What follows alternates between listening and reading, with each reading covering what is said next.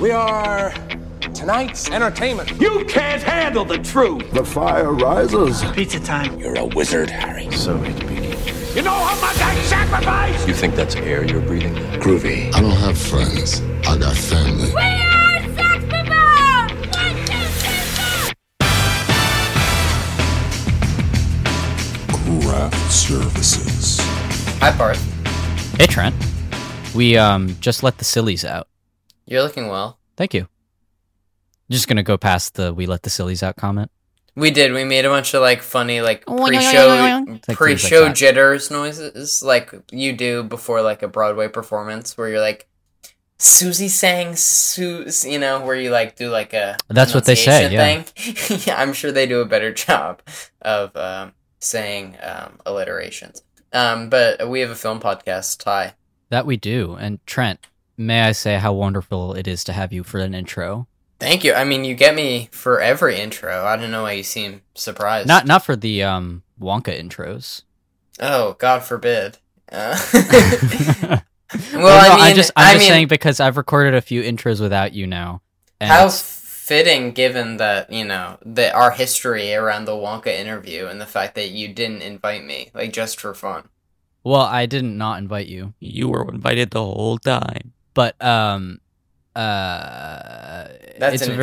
it's really awkward having to do an intro by yourself. I'm reminded of the fact that you did an entire Muppets ranking video or episode all by yourself. Yeah, I think about the fact that happens sometimes, and I don't envy anyone who has ever listened to it. Yeah. Let's just say, for a couple reasons, I wasn't in the best place when recording the Muppet solo pod, and the results are as follows. Really? Yeah. Anyways, Trent, what have you been eating? I figured you'd ask me this question. So nothing yet today. No. So cheat code last night I made. It was scarce, and I stole some of my roommate. I stole 2 of my roommate's eggs, no. And then I made an egg and cheese on some bread, and then there was no ketchup, which was brutal, and then there was no pepper, which was brutal, and so I just put some spices on there. But it was late at night, and I was desperate. So that seems like it should have done the trick for a late night snack. It did the trick for a late night snack. Thank you, Parth. And you? Trent, like you, I have not technically eaten anything this morning, but I have my dad and I every weekend. My dad makes chai for himself and the family, and I'll have a glass. What a treat! That sounds right, delectable. Well, it's a Marathi family thing. That's it's Saturday and Sunday. My dad will make some tea, and then we'll chat for an hour or something like that. Which is kind of fun. Yeah. And I feel when I was in high school, for a while, I was I don't want to fucking do that shit. And now that I'm 22, I'm no, this is nice. Yeah, you know what I mean? It's they're playing the Barbie dance sequence, and that's what Saturday, Sunday morning chai looks like with you now. Wow. Yeah, I mean, I guess I've never considered it in those terms, but I guess, sure, yeah. I saw a brief flicker of a Instagram reel today that Barbie being adapted into a high school play, or a musical, rather. Cool, right? How wonderful. What's more wonderful is this intro I'm about to cue. Yep. Did you like that? Yeah, that wasn't going anywhere fast. I think now I'm going to put the intro music. That was fun. Yeah, cool.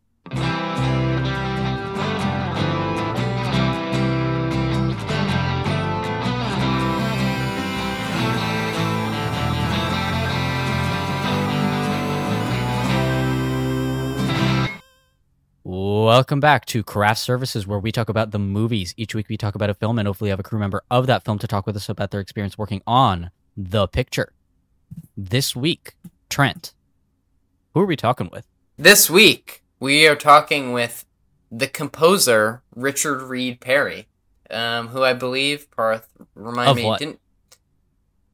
of The Iron Claw and such other films as The Nest and Eileen. And remind me, Parth, didn't we have a delightful little chat?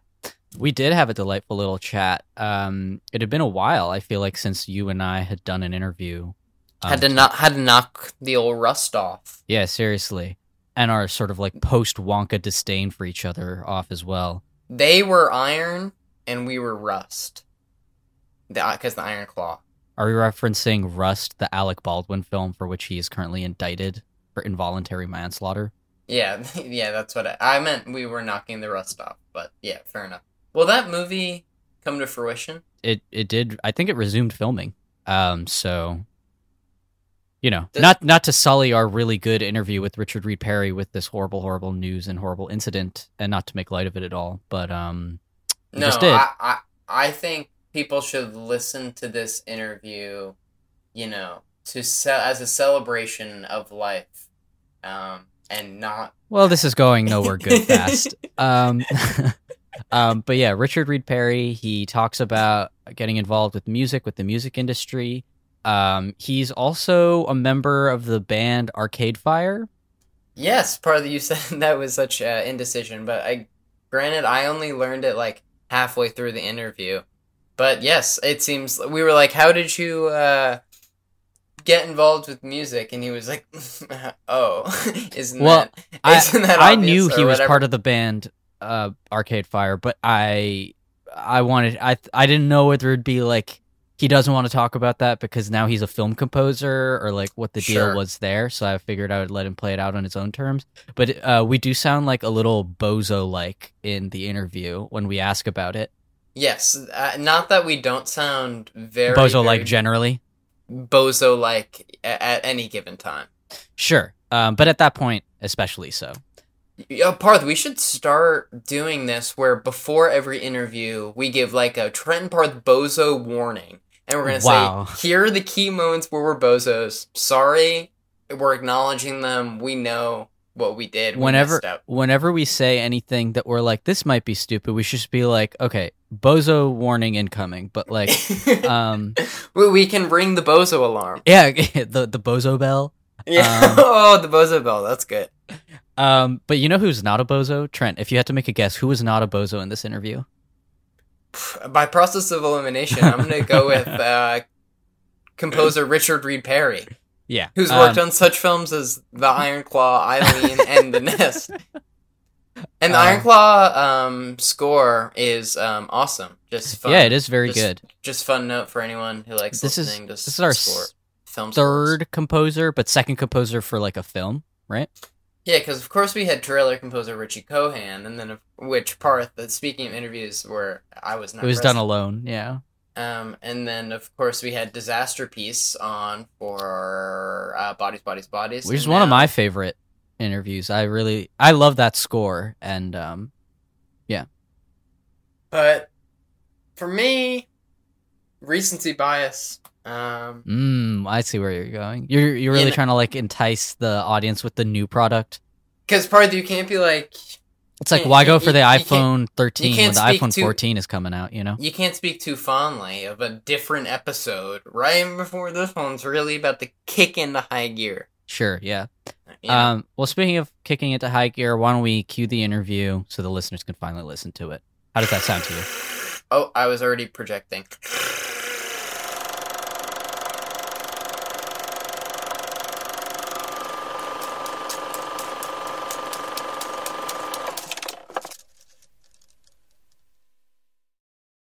Hello, everybody, and welcome to our interview with Richard Reed Parry. He's worked on such films as The Nest, Eileen, and our film for today, Sean Durkin's The Iron Claw.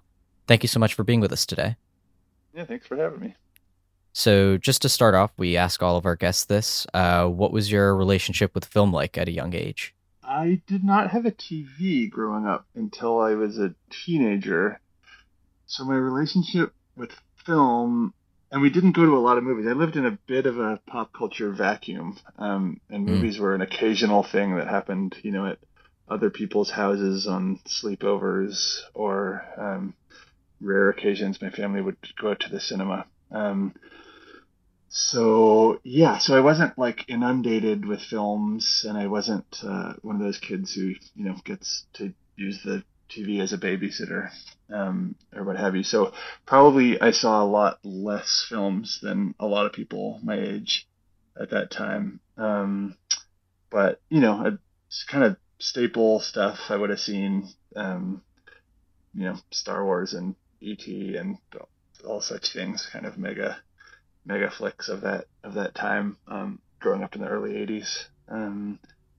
And at a certain point when I was in high school, this is once I had a TV, just about to go into high school, I guess, I remember seeing Edward Scissorhands in a cinema. This was like a rare trip to the cinema as a family that we made.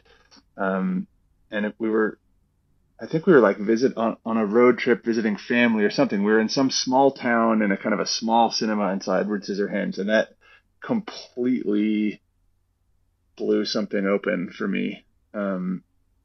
Mostly, I mean, the whole story is such a genius story and so exquisitely pulled off. But the music, it's like one of the most music forward films that wasn't like wasn't like a superhero movie or a Star Wars like adventure kind of thing, and yet it was like the movie was as much of a main character and main driver of the film as anything.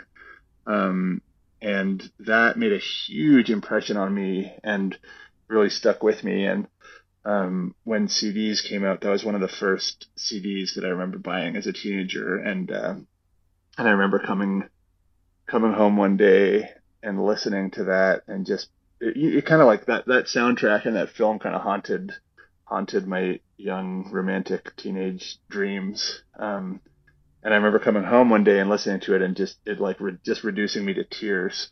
And my mom being in the kitchen being like, "Oh, what are you upset about?" And I was like, "Oh, I just want to be able to make something this beautiful in life."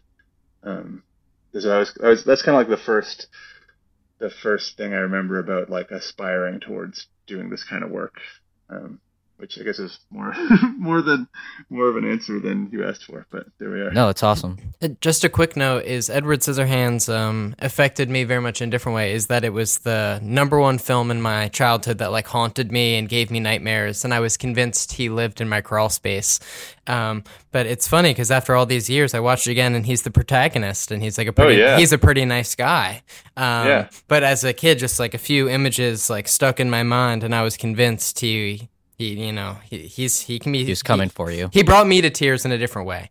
I mean, it's kind of that first 5 minutes is kind of like for a kid, it's like it's pretty scary, and then it turns into, oh my God, he's this.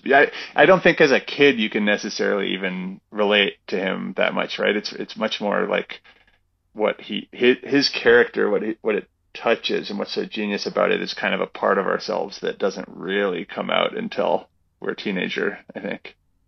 He does kill the boyfriend, but he has like scissors for hands. It's like it's an accident. No, Winona Ryder kills the boyfriend. Oh no, he does. You're right. He kills the boyfriend, and she pretends she killed him. That's right. I haven't seen the movie, so this is all very interesting. Part you should. Oh yeah, get in there. And I could talk about Edward Scissorhands all day, but moving forward. And what was your path to? I'm sure the path of a movie composer is a very unique one. And if you could tell us a little bit of how you started getting underway, or in what your first steps in that path were. Yeah, I mean, I have not had the typical path, obviously, because I kind of came in a side entrance, having been in a band or multiple bands, but one really well-known band for many years, and kind of coming to it via that, but actually I didn't come to film composing via the band. That was just kind of the thing that people know me for primarily. But the actual road in, or like the kind of specific door that opened, was Sean Durkin approached me like in 2015, I think, because he was really taken with a record that I released called Music for Heart and Breath. That's kind of a like a kind of minimalist chamber, like modern chamber music record, really, really delicate thing. and he was really obsessed with that record, and apparently like listened to it just on repeat the entire time that he was writing The Nest. And so when he was getting to the end of that process, he just got a hold of me. I don't even remember how, somehow over the internet, and was just asked me if I would score his film. And I was like, oh yeah, this is something I've always wanted to do. Absolutely. Like, hit me up when you have a movie, which he did. And that was like the first real beginning of it. But in university, when I was in university, like, scoring films, like, as I said, like as a teenager, it's just something that kind of got into me via that film, Edward Scissorhands, and also like Blade Runner made a huge impact on me as a teenager. I remember my dad showing me that film, and that being something that really stuck in my brain, musically, as well as a film. And in university, I started another band that still exists, a little much less well known than Arcade Fire, called Bell Orchestra. And I kind of started that ensemble with the intent of scoring things, live scoring things, and it started primarily with dance, and so we're kind of making music for live dance shows, contemporary dance shows, and so spending lots of time in dance studios with choreographers and dancers, and kind of scoring action in various ways, or really not even really scoring necessarily, more just like making music in the presence of something else, and knowing that the music is going to somehow be an animating force in this performance. And started doing that, and had this interest in scoring films, signed up for like a soundtracking animated films course that actually ended up being a terrible course, but it kind of just put me in a studio and let me, follow my own nose, and left me to my own devices to try and score something, a little animated short. And did a couple of live things with Bell Orchestra. We would do things where you could, in Canada, we have this thing called the National Film Board, that you may or may not know about. That's just like this amazing library of films and filmmakers that have been sort of government funded for decades. And you can basically always borrow those films for free. And when I was in university, you could order whatever of those films you want, and they were actual films, like they'd arrive as like 16mm films. And you could order them like through the library system, and they would just show up for you to borrow and screen. And we did a couple events where we got those films, muted the soundtracks, and then performed live with those films playing in a cinema, and just did a handful of live performances like that, just as kind of an experimental thing. And there's a lot of that kind of thing happening in Montreal at the time. You like a kind of a pretty active improv experimental music scene, and so I was involved in at nights here and there where you'd be live scoring a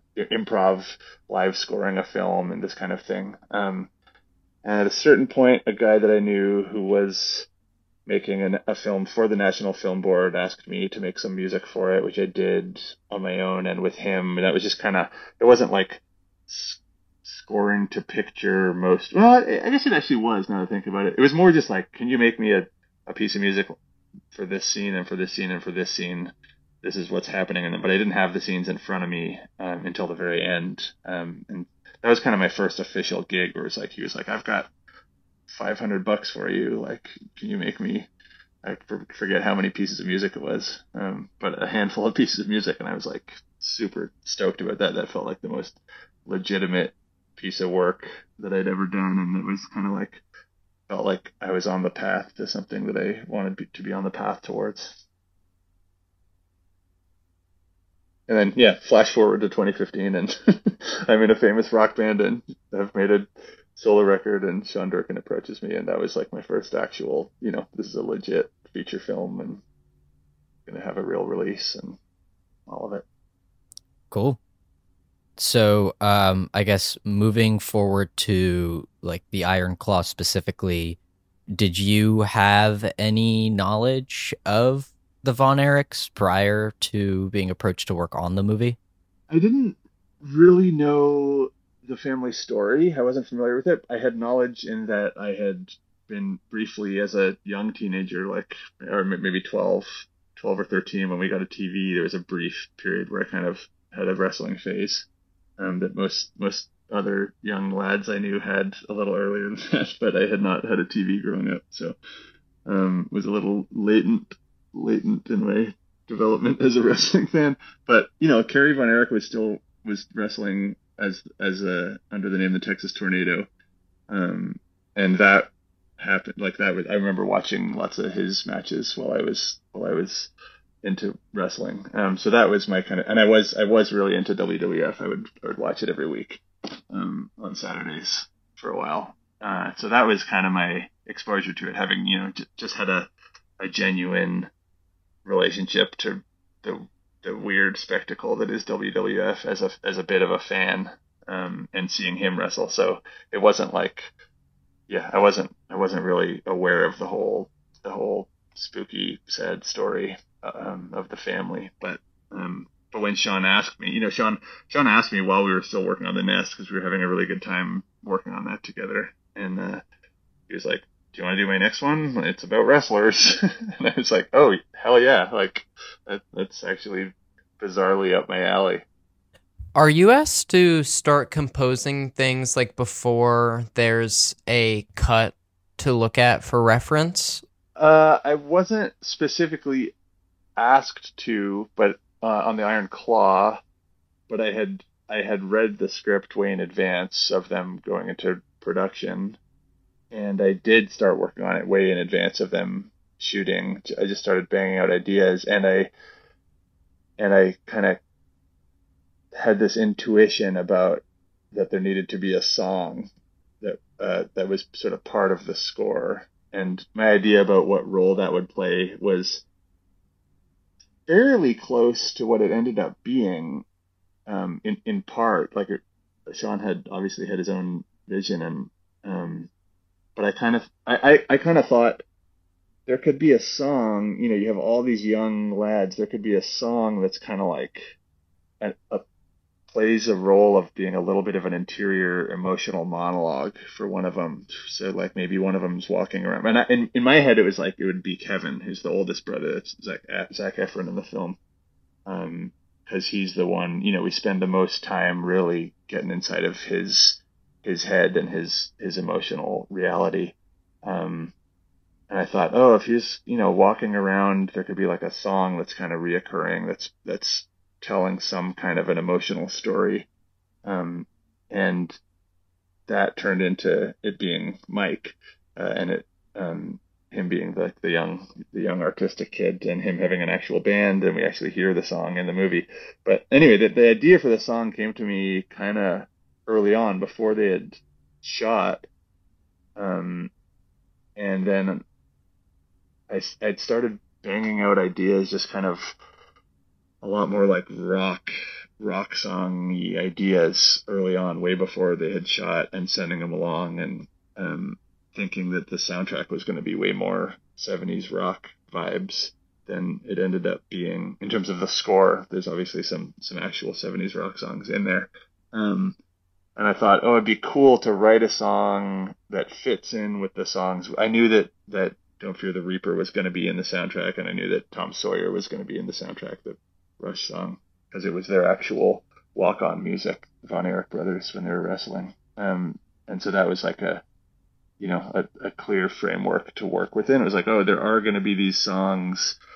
It would be cool to sneak in a song, like try and write something that sneaks in and becomes score and can sit kind of side by side with those songs and feel like it's of that era and actually a real legit kind of radio rock song from that time, which is that was kind of what we aimed for when we were writing and recording that song. And when Sean heard it, he just kind of freaked out right away. He was like, "Oh my God, we have to build this into the film. They have to play it they have to play it live. Mike has to, this has to be what he's doing.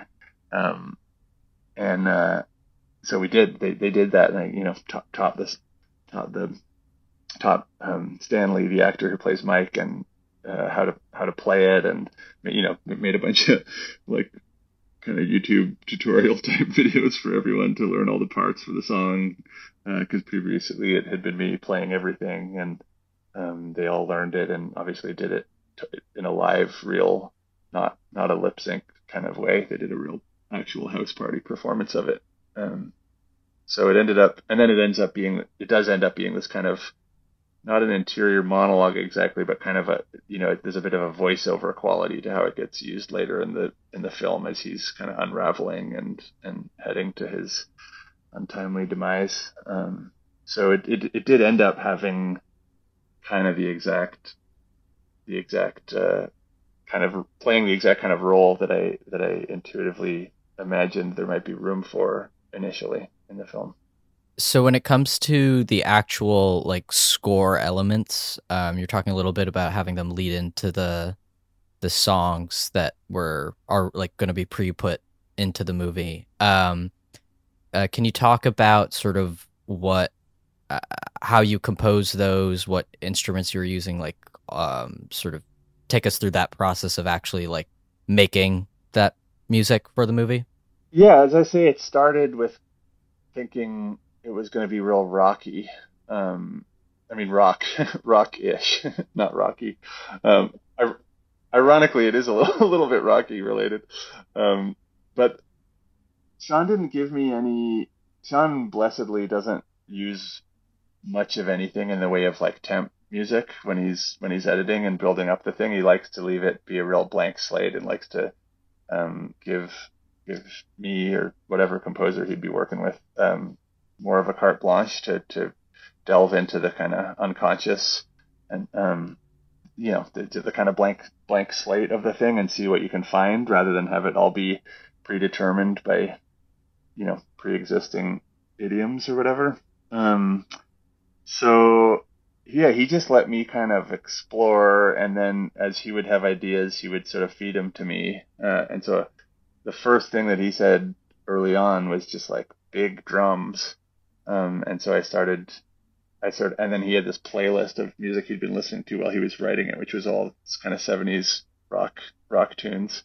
And so I was like, okay, we're doing a rock soundtrack. This is going to be fun. And started writing all these kind of vaguely classic rock type of pieces of music. And I was just kind of banging those out, sometimes on my own, just playing drums and guitar and knocking out loads of ideas, and sometimes with my studio mate, who is Pietro Amato, who produced and mixed the whole score, and actually kind of co-writes some of the music with me.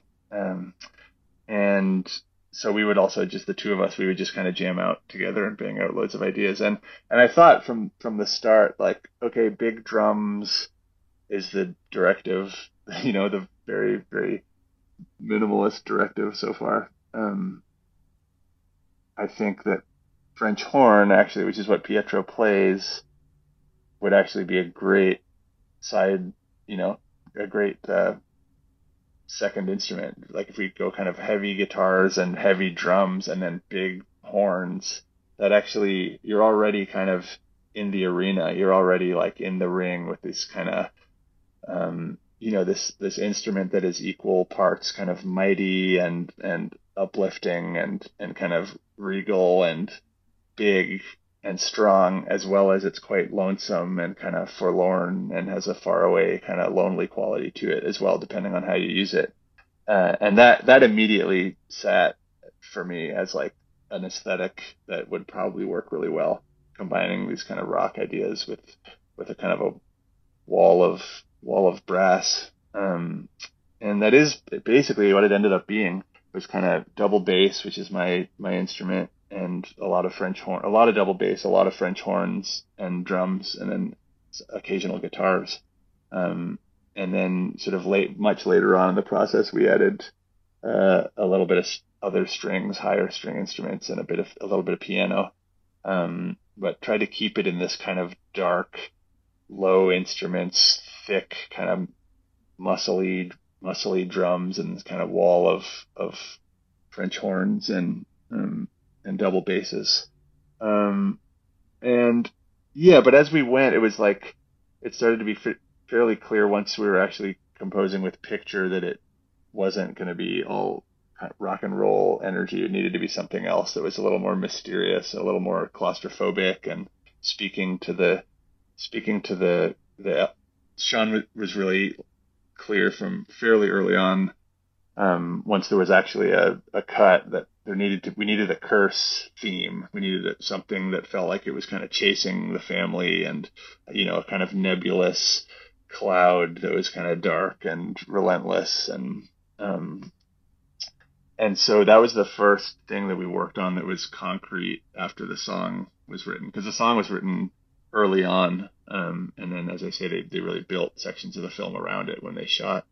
And then once we had picture, it was like, all right, let's find what this curse theme could be. And we kind of worked on that for a long time and generated a lot of musical ideas and weren't ever sure what was really what the curse theme actually was. We were just kind of working in a nebulous pile of ideas that felt like they were related to a curse or a curse theme, and then eventually found the thing that's the opening music of the film when you see Fritz in the ring, kind of in the 60s, like throwback, and because it starts with that, it starts like in a different era. It starts with the dad wrestling in his heyday. We knew that it needed to feel kind of older. The music needed to feel a little more like classic cinema, maybe of that era, maybe of maybe music that you would have heard in the 60s. When he was wrestling, or in the 50s. So that was kind of where we started thematically, and then a couple of ideas from the initial pile of rock and roll ideas stuck and became kind of connected to whenever there's actual fighting happening in the ring, and you kind of get introduced to those early on, and then the more we worked on it, also Sean started to feel like actually we need more sadness. We need some like really intimate, small, sad ideas, because the more that they worked on the edit of the film, the kind of scope of all the different story plot lines that they were working on started to narrow a bit, where they start eliminating elements that start to seem extraneous, that when he wrote the movie seemed like, oh, these it has these multiple focal points and these multiple stories, and it was really a lot more focused on Fritz, the father, early on in the edit. And it's wild how these things change over the course of an edit, where it's like you get a little bit of that in the Iron Claw, but it doesn't spend that much time on Fritz. And so there, kind of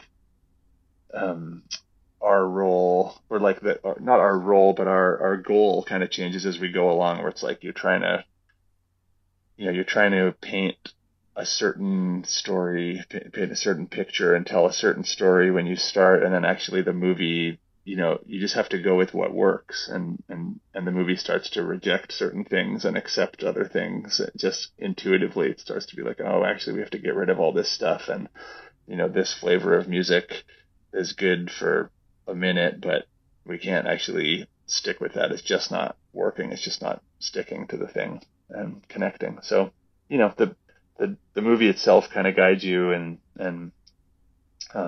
Sean, the way that the story changes for Sean in the edit guides you a lot. Also, he starts to realize, we need these other elements, and we can't be going quite in the direction that we thought we were going, and that changed pretty dramatically as we went along.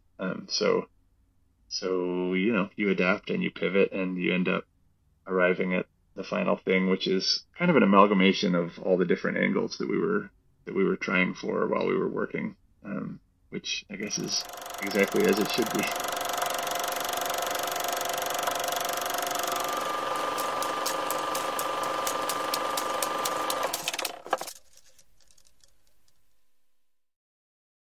Parth, that interview that was just part one, I believe, right? It was, yes. Well, So- I went into this thinking maybe this would be a single part interview, and then we managed to. It's like a 50-minute long interview or something like that.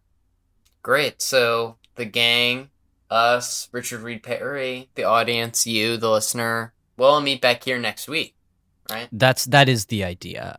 We'll be here next week with part 2. He talks a little bit more about working on the Iron Claw, and then also talks about some other works of art he's worked on. Part that was like your beekeeper Jason Statham voice. I'm the beekeeper. It's a megalodon. That's him in the Meg. It's Meg 2, the trench.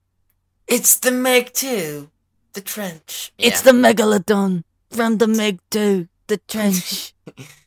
It's the bee from the beekeeper. Yeah, there's only one bee. It's the bees from the beekeeper. All right, this joke has been thoroughly run into the ground. Let's move on with some new content. Okay, how about the new content being you can find us on Spotify, Apple Podcasts, Stitcher, or frankly, all this sounds good to me.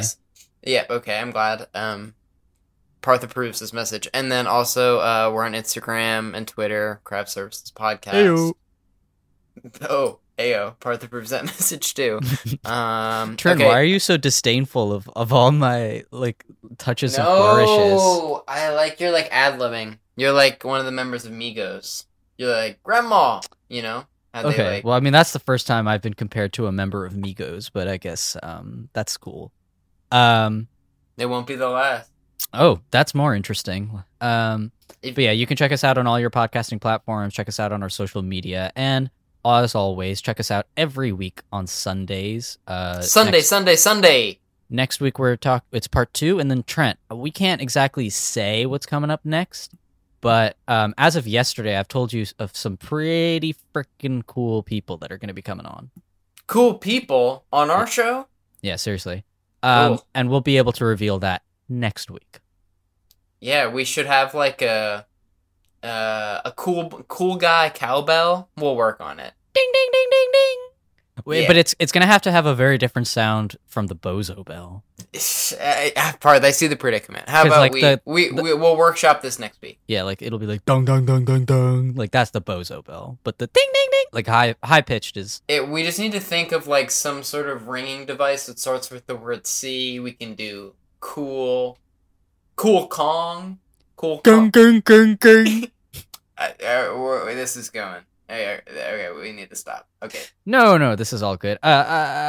See you guys next week, guys. Goodbye.